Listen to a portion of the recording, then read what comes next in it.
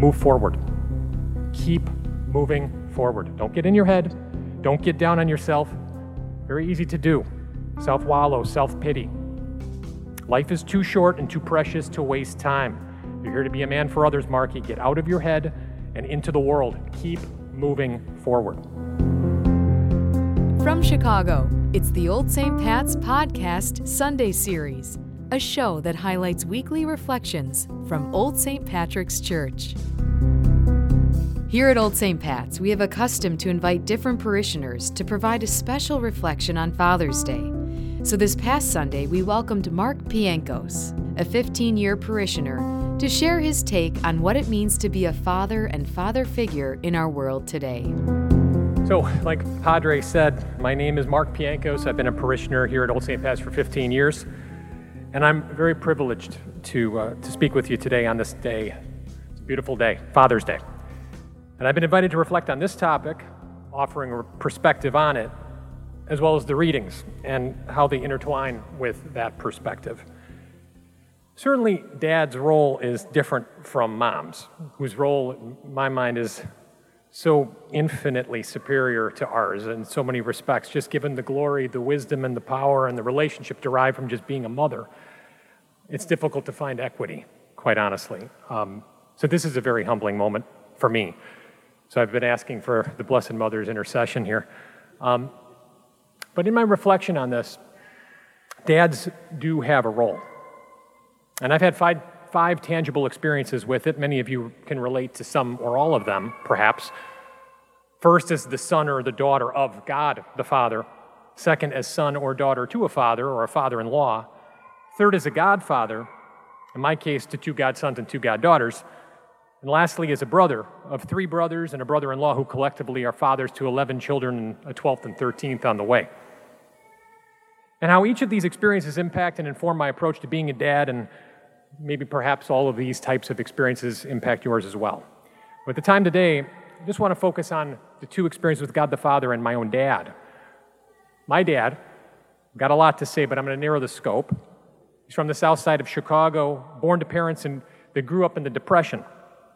My grandfather, nor my grandmother, never graduated from high school. They worked all of their lives, but despite their lack of education, they valued it. They pushed my dad to get educated.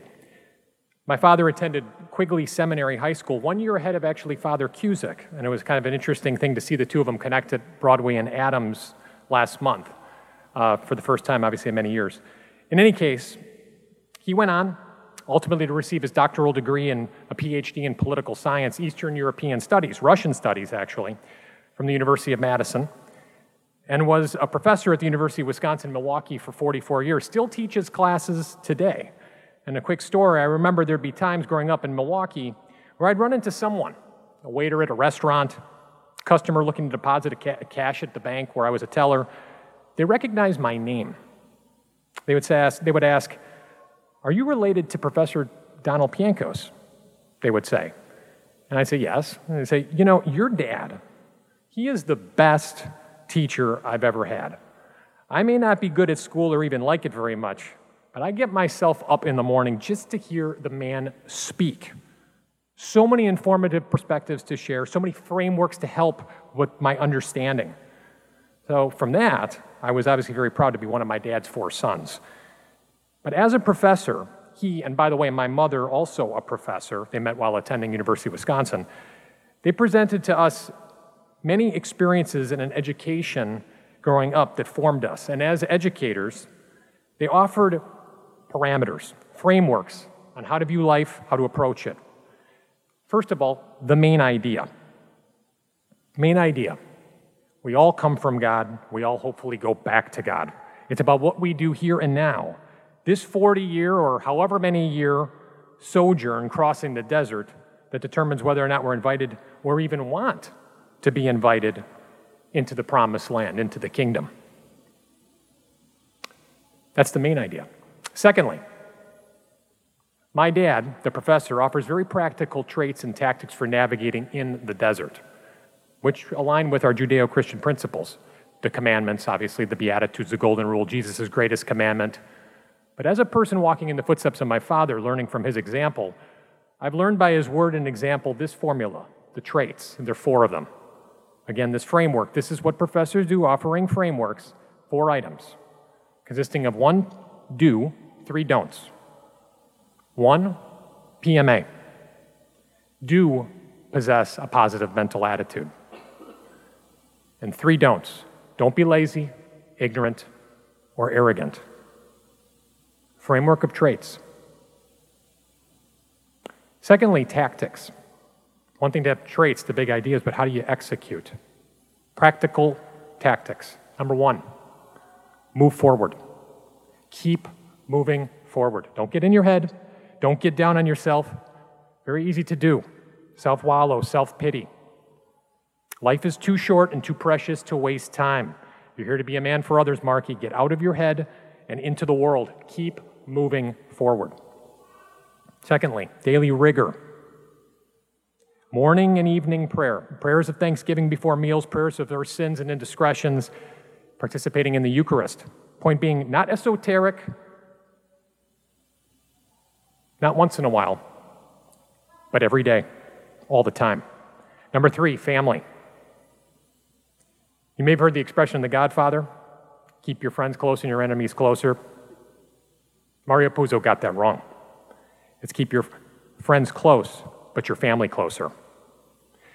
This generation, my brothers and I, we make time for each other. We plan out our birthdays, our holidays, our ball games. We, the 4 of us, just had our Father's Day weekend, golf and great meals and everything. But then there's more than just that. There's the broader family, previous generations. We tell the stories of our family. We keep it alive and real. Our history, we know the history of our family. We go back to Poland multiple times. We've seen where our family comes from. The cemetery filled with generations of Pienkos is going back hundreds of years. My great-grandfather, Valenti, came to this country in April 1912, knowing he needed to get out of there to escape a probable future fighting and probably dying in the Russian army as the winds of the First World War were swirling. And this brings me to my next tactic, my final tactic. Valenti was able to come to America.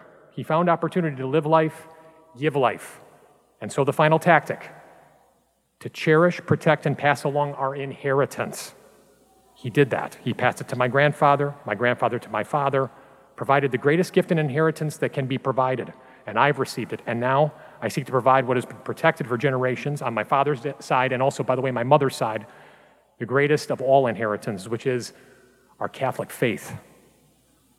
This is what my father, the professor, has exemplified and offered to me, this framework, specific traits and tactics that pervade my life and align kind of like a Venn diagram or concentric circles in the way that I view my faith. Today we celebrate the solemnity of Corpus Christi, the body of Christ. There are many mysteries our Catholic Church presents to us. There's the sacred mysteries, many sacred mysteries. Obviously, the one we celebrated is paramount. It's from the last week. It's the sacred mystery of the Holy Trinity, the mystery of the cross, death, atonement as penance for our sins. How does that work? Jesus' resurrection. Paraphrasing St. Paul, our faith is in vain if that didn't happen. And then there's this one, Corpus Christi. St. Pope John Paul II wrote in his encyclical Ecclesia de Eucharistia that the Eucharist, as Christ's saving presence in the community of the faithful and its spiritual food, is the most precious possession within the church that it can have in its journey through history, end quote. It is the true food and drink, the real manna come down from heaven to not only sustain us on the journey, but connect us to where we're heading. The body and blood of Christ, as Vatican II says, is the source and summit of our faith. So today, we read of Melchizedek. Who is this Melchizedek? This priest, this king of Salem, Jerusalem, who offers bread and wine to Abram, who then proceeds to give Melchizedek a tenth of all he has. Not much is really known of this character other than those facts. Sort of comes out of the blue. Until that is hundreds of years later when a psalmist, who tradition has indicated as David, also, by the way, a king of Jerusalem, writes in Psalm 110 that the Lord, who is a priest in the order of Melchizedek, will, in the future, come to judge the nations, speaking of Jesus. And as such a priest, in the letter of St. Paul today, from St. Paul today. Paul writes that Jesus offers up bread and wine. In this case, though, striking a new covenant with us in his body and his blood. The questions for us today and every day is, will we participate? Will we take it, this Eucharist? We're all invited to the table without question, without judgment on who we are and what we've done. But will we accept what Jesus does for us? Will we agree with and align with his new covenant? Will we like what's served and all it entails? On one hand, all the laws and stricture, as Jesus says, he doesn't come to replace the laws and the prophets. He came to fulfill them. And the laws are difficult. That's why many are called and few are chosen. That's one way to look at it. Another way comes from the gospel today. The feeding of the multitude. People participate in the Lord's work by offering what they have. A few loaves and some fish. Just like what we offer in our life. Symbolically in the offering here at Mass that we'll be doing in a little bit, but practically in all we do as we build the kingdom here on earth. Jesus takes what they offer. Jesus takes what we offer. Jesus blesses the bread, transforms it, and all are fed. An abundance remains. So much love. And with it, with Jesus' love, the burden is easy. The yoke is light. The questions remain. Will we participate in this Eucharist? We celebrate it, this mystery, Corpus Christi. Do we accept it? Do we believe it? Do we allow it to sustain us through this journey? Do we allow it to transform us? We say we do. This is the body of Christ. Amen. Meaning truly, verily. Pope John Paul wrote on this as well.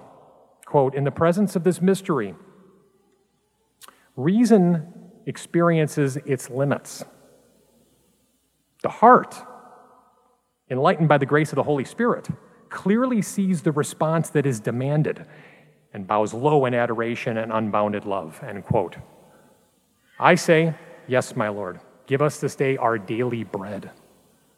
The source and summit of our faith, we commemorate it today. So let's positively, PMA, fervently, not lazily, knowingly, not ignorantly, humbly, not arrogantly, move forward. Don't count yourself unworthy to take this day our daily bread, the daily rigor.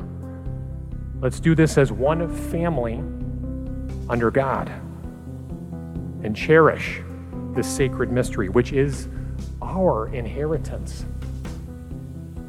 We thankfully accept it. We pass it to our children. Thank you, Dad, Mom. Happy Father's Day. Time now for announcements and events. This coming Sunday, June 26th at the 9 a.m. Mass, we'll be celebrating Father Ken Simpson's time here at Old St. Pat's and bidding him farewell with grateful hearts. Then on July 3rd at 9 a.m., Father Pat McGrath begins as pastor of Old St. Pat's, and on July 31st, Cardinal Supich will hold the installation of Father McGrath as pastor at the 11 a.m. Mass, followed by brunch on the block. Are you a young adult in the Chicago area who is passionate about climate justice? Or maybe you're curious to learn more about how you can be involved in the fight to stop climate change and shield vulnerable communities from its impacts. Are you interested in meeting other young adults interested in caring for our common home? Then join the Catholic Climate Covenant and OSP Encounter for a creation-inspired prayer service and happy hour this Wednesday, June 22nd. Weather allowing, this event will take place outside. Meet other young adults in the Chicago area. Learn about local climate action efforts and find out how you can stay involved with Catholic Climate Covenant's young adult community. For all the details, please visit bit.ly/Catholic Climate Covenant. And then please join us on Saturday, August 20th, as we gather in love and positivity for our 3rd annual Street Love Ride. Meet in the Boulevard across from St. Agatha Church for a community expo with music, snacks, and activities from 5 p.m. to 8 p.m., followed by a Street Love Ride, a 9-mile bicycle ride through Chicago's West Side. Feel Chicago love like you've never experienced and help spread some love on the West Side. To learn more, visit streetlove2022.eventbrite.com. Thank you for listening to today's episode. The special Father's Day reflection was originally given at the 5 p.m. Mass on Sunday, June 19th by Mark Pienkos. For more information about all resources available, visit our website at oldstpats.org. To stay up to date with new episodes, please follow us on Spotify, Google Podcasts, and the Old St. Pat's app. Find us on Twitter at Old St. Pat's and on Instagram at Old St. Pat's Chicago. You've been listening to the Old St. Pat's Podcast.